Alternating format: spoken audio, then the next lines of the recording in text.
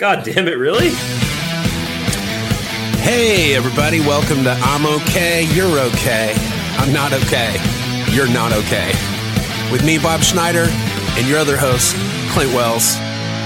You're welcome. All right, welcome to another episode of I'm Okay, You're Okay. I'm not okay, you're not okay. We keep it real. Look, here's what we don't do. If we're not okay, we're not going to be like, I'm okay. How are you doing? I'm okay.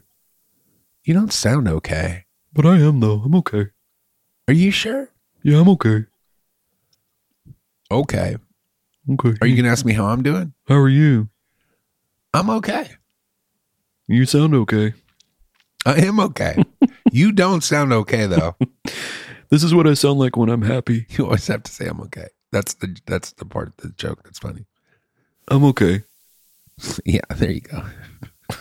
I'm okay. I actually have been experiencing a lack of joy, which is these things come in waves. It's so weird, but it's like nothing brings me, like, no food, music, writing, guitar, movies. That's some scary shit, man. What's scary? Not deriving any joy from the things that you love. Oh, I don't know, man. I can always squeeze a little bit out of the toothpaste. Well, it's like you get a few minutes and you're like, well, what am I going to do? What could I do? Because the possibilities are like, oh, a book, I could play guitar, I could write a song, I could watch a show, watch a movie, I could talk to my wife, I could hang out with my kid, I could take a walk. There's like, there's about 20 things you could do at any given time, tailored to what you like. Okay. And when you go down that list in your mind and you this is what it was like for me. This is like me going through the Rolodex of things that I love. No, right. No. And then you're like, well, I need to do something. I feel empty. I feel restless. I have the God-shaped hole. And then you're like, well, what can I do? I could buy something. No. I could look on Amazon for something fun. No. Go to a record store. No. Everything just comes up. No. Right. Those are tough days, man. Those are tough fucking days. Yeah. The only thing I have is the knowledge that I've been there before and that it passes. So it's like you just have to wait. It's weird. There is that cool thing in life where, at some point you understand it is the mark of being an adult. For sure. At one point you understand and know because of your experience, not because of some idea that somebody's given you, that whatever you're feeling is going to pass. Now, that's fine when you're feeling shitty and you're trying to tell yourself, all right, just get through this and you'll be, tomorrow, or the sun will come up tomorrow. The problem with it is when you're feeling great, you're like, oh man, this ain't going to last either. Yeah. This is going to change. And I tell you, man, I've had these moments in my life where I've just been so joyful. And then at that, right while I'm feeling the joy, I'll just realize, oh, I just want to hold on. I just want to grab this and have it with me forever. And it's just like trying to grab the water that's coming onto the shore. The air. You can't grab it. What are examples of moments like that for you? When because I'm fascinated by that. I don't know if I have that. I just remember one time I went to a movie with my ex-wife before we were married, and it was a beautiful evening in Austin. And we were like, I don't know if we were going to the movie theater or coming back from the movie to the car, but we just like hugged in the parking lot. And I was just like, I'll never be happier than this moment right now. Right. And it was just such a weird, I was really feeling great. And then at the same time, I was just knowing it was going to pass. And I've had some other feelings like that. What's weird that I've been experiencing though, is I've been feeling a lot of dread about stuff. And then in that moment, I'll be like, I may never be happier than right now. And then I'll feel guilt about feeling dread. I'll give you a quick example. So last night, Nova she's been sleeping with us, and she was like, hey, can I come up later? So she falls asleep in her bed, but then I take her up. She's getting big. It's like hard to pick her up now. And I was like, yeah, you can come up. I'll take you up when we go up. When I went in her room, she's sound asleep. It's dark. I'm tired. I don't feel well. I got to carry her big ass up there. And she'd put all this paint in her room. She was painting something, and she just didn't put it up. And we just have this never ending war. I'm trying to teach her how to put shit away. Right. And she's not good at it. And so it's just every day is a battle of her cleaning her room. And so as I'm going to pick her up, I'm feeling just kind of bad about all that. Right. Yeah. And as soon as I pulled the covers off her, and she was just sleeping so soundly, and I just realized everything I'm upset about and grumpy about. The vision, honestly, that came in my mind was 10 years from now when that room is just a guest room again and she's gone. And I thought, you think you're fucking you dread that she has paint in her room. You are going to fucking dread when she's gone, and you don't even have this to be upset about. And that in that moment, I think what I was telling myself was, you need to be happy. This may be one of the happiest moments you have. Your kid's young. She loves you. She wants to be in your bed with you. She was playing with paint today because she's a fucking kid. Right. And what are you, some monster who needs her room to be clean so that you can feel like there's order in the world? And you're going to waste all this time being a fucking one of those dads that just cracks the fucking whip because she's a kid. It's just, that shit rushes at you hard, man. And the poetic response is like, well, I'm going to change, I'm going to live my life knowing that now, with that knowledge. And then you don't change much. That cycle perpetuates. It's just really hard. I'm having a hard time with all that. Dude, make her clean her shit up, dude. Yeah, I do. My wife she'll create these tremendous messes. And then I just go around cleaning them up, and I'm just angry when I'm cleaning. When I'm cleaning up their shit, I'm angry. Now, when I'm cleaning up the kitchen in the morning, I don't care. I'm like, oh, I've got a kitchen to clean up. I'm actually such a privileged person on this earth that I actually have a house I can call my own, and dishes and stuff, and I can clean it and feel good about it. But when I'm picking up shit from the living room floor, I'm like, fuck that. Like, I don't play that game. Like with my daughter, I'm like, hey, what are we going to do today? She's like, oh, I don't know. What do you want to do? I'm like, well, I don't care what we do, but first thing we're doing is we're cleaning up the living room. We do that, and that's good. They need to learn it. Your job is to teach her that, and especially if your partner won't do it. And believe me, we're in a similar boat with that. But I think what I'm trying to process and work through is just and maybe you need to too, because I do the same thing.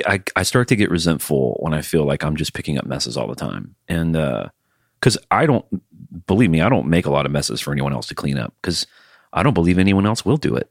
So, and I need it to be neat to feel safe. So, but the thing I'm trying to untangle is that, like, the day's done, it's all over anyway, and I'm just gonna trudge through my beautiful life and just have all this tangled feeling instead of trying to find a way to transmute it into love. Like I've done that a little bit with my wife and dishes. Like, I do the dishes a little more than her. I'm not saying I do them all the time, or I only do them, but I used to do them like when I come home from tour and there'd be like 2 weeks of dishes that aren't mine, and I'm like scraping eggs off a thing, eggs I didn't even fucking eat, and I would be mad. It would make me mad, and I somehow, not that I'm some fucking hero, but I did find a way to transmute that into love, because I just realized this is something she's not going to do, and I'm going to have to do it if I want it done, and I do want it done. So I can sit there and be mad and do it, or I could just feel love while I do it. And I found a way to do that. I just need to crack that code in these other areas. Yeah, I don't know what I don't get. I don't know. I've never been angry at my daughter cleaning up her mess, because she's a kid. Yeah, I feel that way too. And I do feel like my dad, especially my dad, I don't remember my mom doing it, even though I'm sure she did. But when I was a kid, my dad would always get angry, like really angry, to the point of where he would like hurt me, where he would like spank me. Right. He was that angry. He wasn't spanking me because I had done something wrong, and he wanted me to know that, look, we made an agreement to not do this thing, and now that you've done it, I've got to give you the spanking. I don't really want to do it, but I'm going to do it because that was our agreement. That is, if you messed up on this one agreement, then you were going to get a spanking. And then he would give me a spanking, and it would hurt, but I would be like, okay, I did something wrong.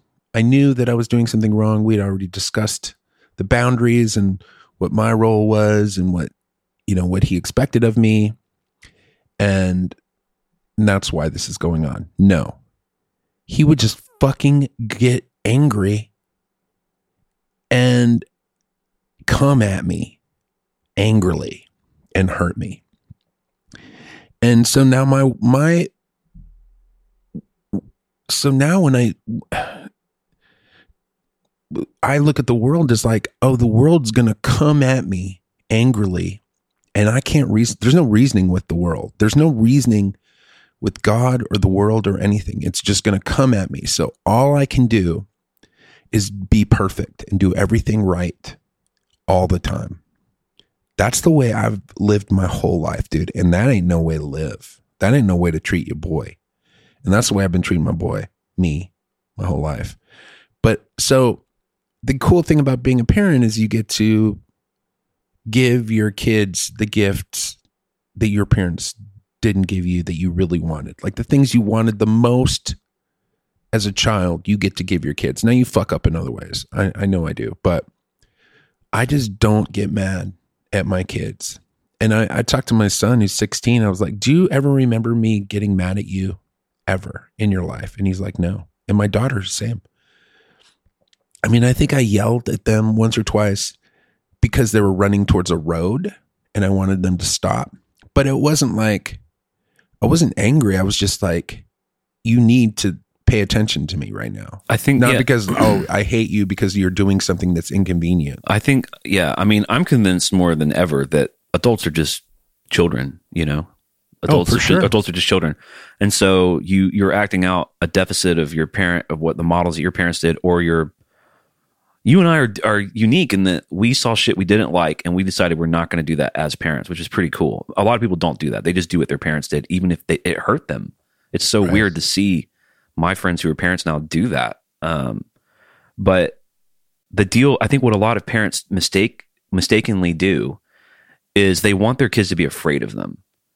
And that's how they operate. Like, oh, you don't want to do, oh, I'm going to tell your dad you did that. And then the kid's like lives in, you know, there's that like archetypal fear of dad thing. Well, when dad comes home, he's not going to want to hear about what you did. Whereas I don't want my daughter to ever be afraid of me. I want her to have the respect. I want her to know that there are some boundaries and dad's paying attention, that dad, you know, like she ain't going to get away with shit. But it all comes from love. It's like a different starting point. Because she knows she can't get away with shit, but she's never afraid of me. And it would really make me sad if I lost my temper or lost control enough times for her to like that starting to be her go-to. Sounds like maybe with you and your dad, definitely with me and my dad.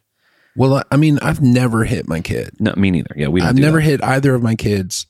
And my parents, when Luke was a 2 and 3, I would tell them, I'm like, hey, I want you guys to babysit. Here's the deal. No yelling at Luke, no hitting Luke.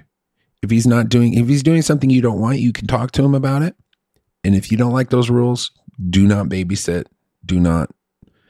Then, you know, and to their credit, they were great at it. Like they were such great grandparents because they took those directions. And then they would do one of two things. They would do this thing where they're like, oh, Luke's such a good boy. He's such a good boy. I'm like, yeah, of course he is.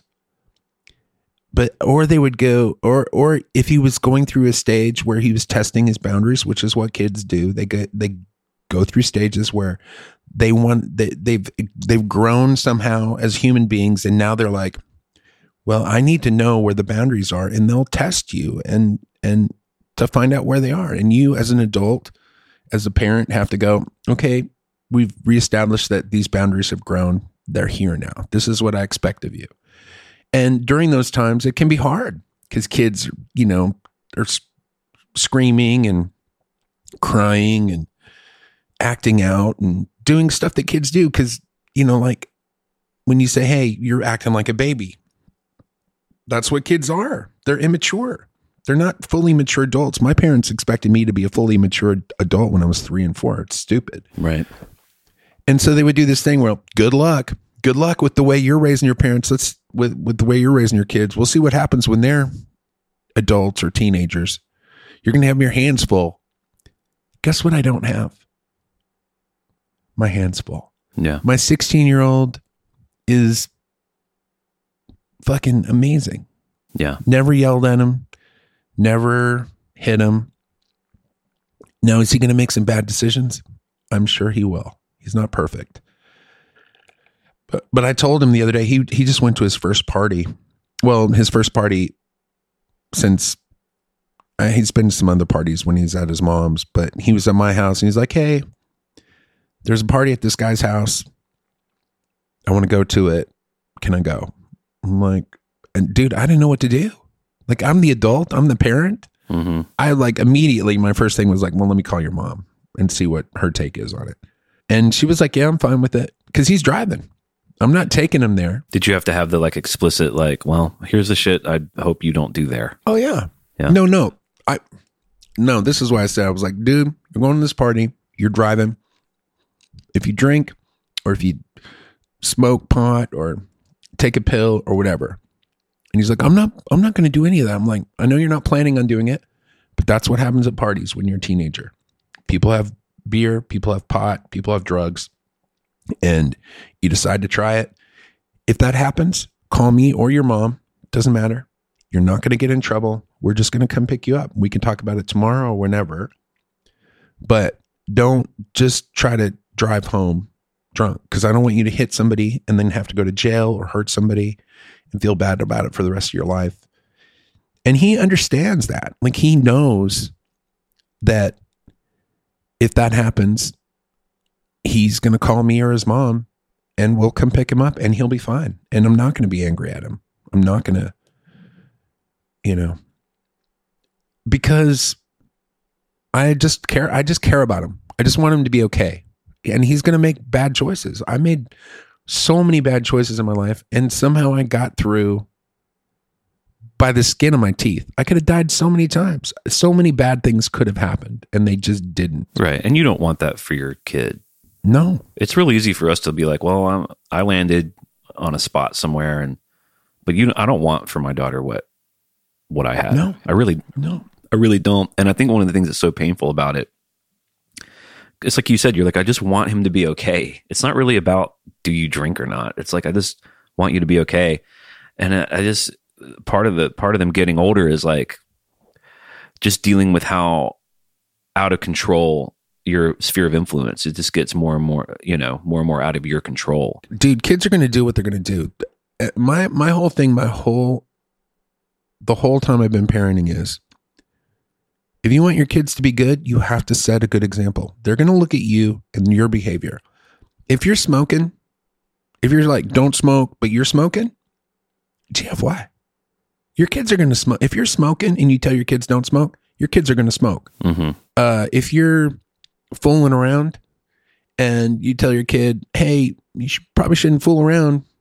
It's not cool, but you're doing it, they're going to do it. If you're abusive in your relationships, they see it all. However you act, your kids see everything that you do. They see you when you are being you. So however you are, that's what kids learn. And I mean, the cool thing about Luke is that he's never seen me do any of that stuff. Just because I got sober a long time before he was born. And then, the other stuff that I wasn't crazy about, like, philandering and stuff like that, I got that worked out before he was, 1 year old. So he's just seen, and his mom's, she doesn't have the same problems as I do. She's not an addict, alcoholic. She's just a good person. And so is his stepdad. And so's my wife. So that's what he knows. So he has this baseline for what it is to be a responsible human being that I never had, and you never had it either. Yeah. But you are showing that to your daughter, in a way that your dad didn't. So you're doing your job, dude. Yeah, I think so. It's just weird to see your kid come home from school or come like, we have some family members that are extremely religious, which is fine. We don't argue about it. It's not worth arguing about. And, but now she comes home and she's doing the Catholic, crossing before the meals, and she prays now before meals, and she's just reciting what she heard them do. And we're cool about it. We ask her a lot of questions about it. She was scared not scared, but she was like embarrassed to do it in front of me. And cause I guess she picked it up while I was out of town. And I was like, well, what's going on? What is it? And she was like, oh, I'm just praying. And I was like, oh, cool. Well, like, what's the prayer? And she said it to me. And I mean, inside of me, dude, I'm not real happy about any of that. But I told her, I was like, you can believe what you want to believe about God. I was like, but me and your mom our job is to tell you what we think is true about Santa Claus and God and Tooth Fairy and what, that's our job. And I was like, and we'll always tell you what we think's true. I was like, but it's up to you to, you can believe whatever you want about God.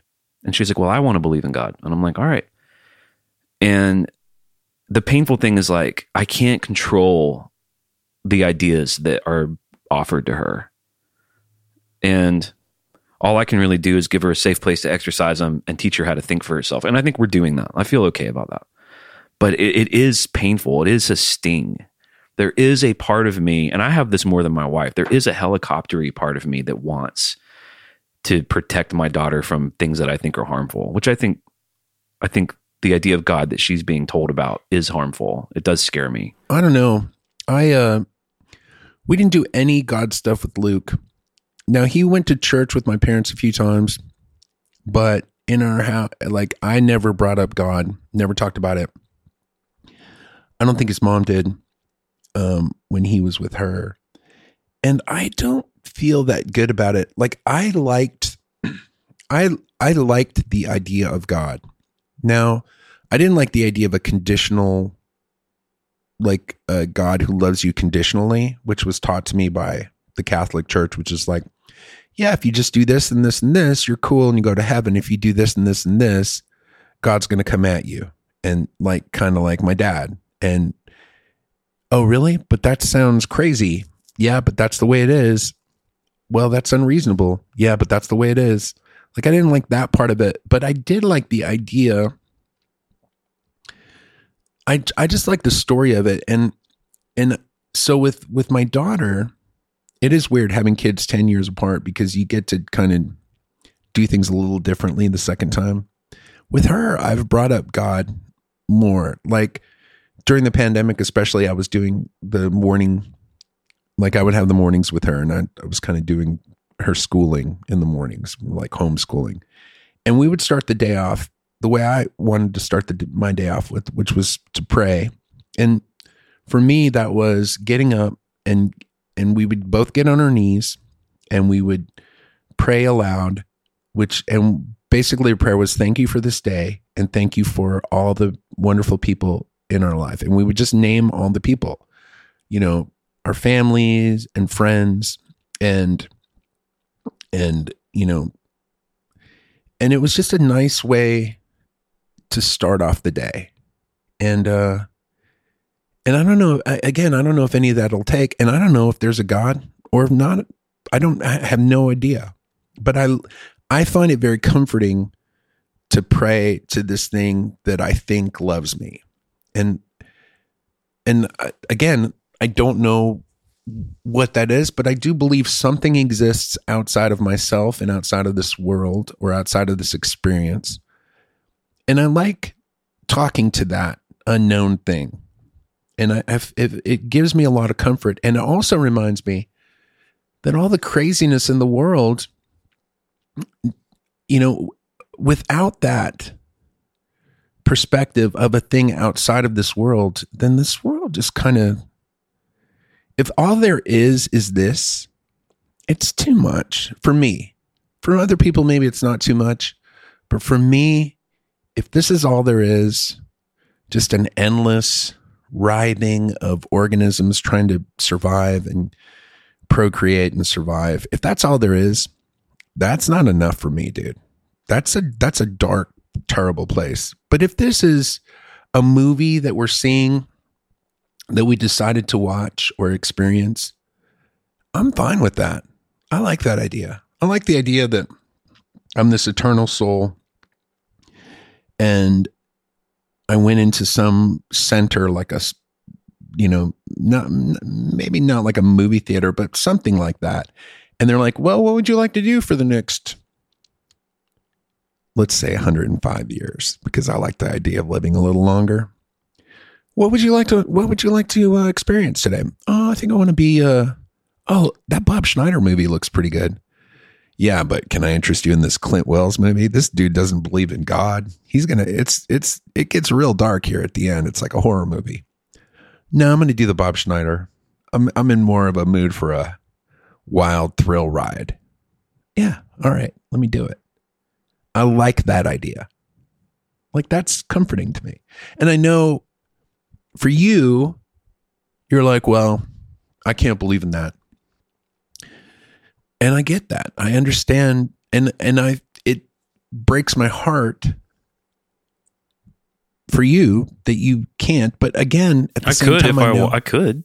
It's not unavailable to me. I just choose not to. I don't. I know, but at the same time, I realize it doesn't matter.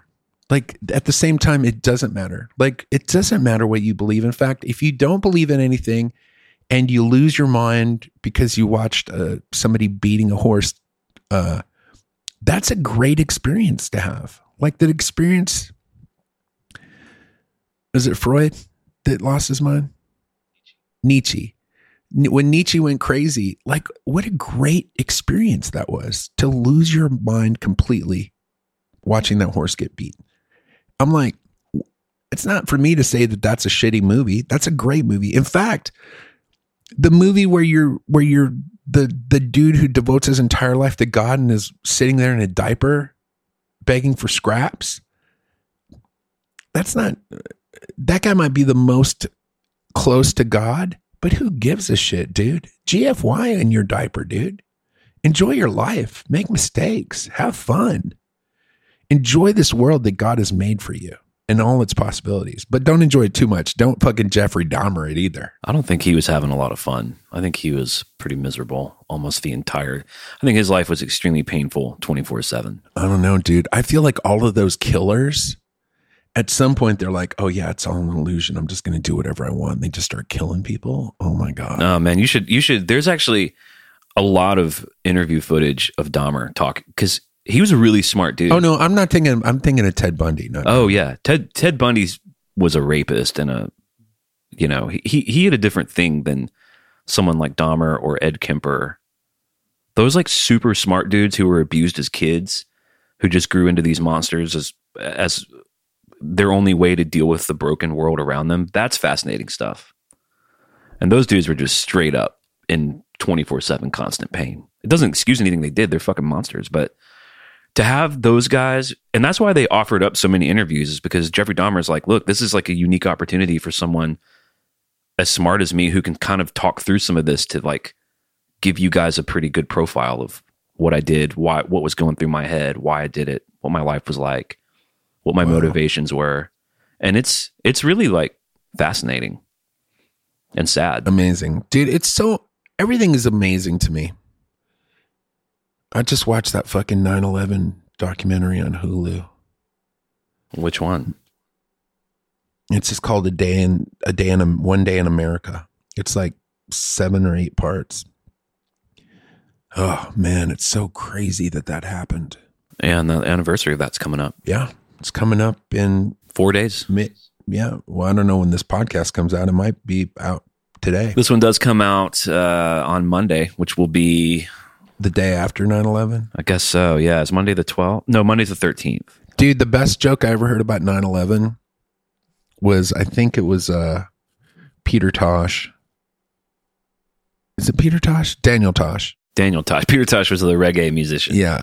Daniel Tosh did a thing where he's like, the only good thing about 9/11 is that now and forevermore, we'll always know what the month is for September. Oh boy. Brutal. Because before 9/11, dude, nobody knew the number. I did, because my birthday's in September. Oh, well, yeah, maybe you did. But if you were born, like I was born in October, and I guess I could do it pretty quick. I would go, oh yeah, 10 minus 1, 9. But if you're born in April, you don't know the fucking number. Period. Well, anyways, it was a pretty good joke. It's hard to make 9/11 jokes, dude.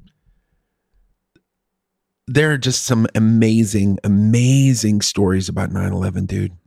That shit was so fucking. I mean, I knew what was going to happen. I was watching the documentary when I saw those planes hit, dude. I'm telling you, man. Jesus Christ. all of it was just awful and terrifying and terrible. Well, and on that note, we have to get out of here. Thus concludeth this riveting episode of I'm okay, you're okay, I'm not okay, you're not okay. Here's what we didn't do. Like normally we hang out on the shore of frivolity and silliness. But you and me, we put on our fucking man diapers and we headed into the deep ocean on this podcast, dude. What else were we going to do? Dude, we could have just hung around and collected seashells like we normally do.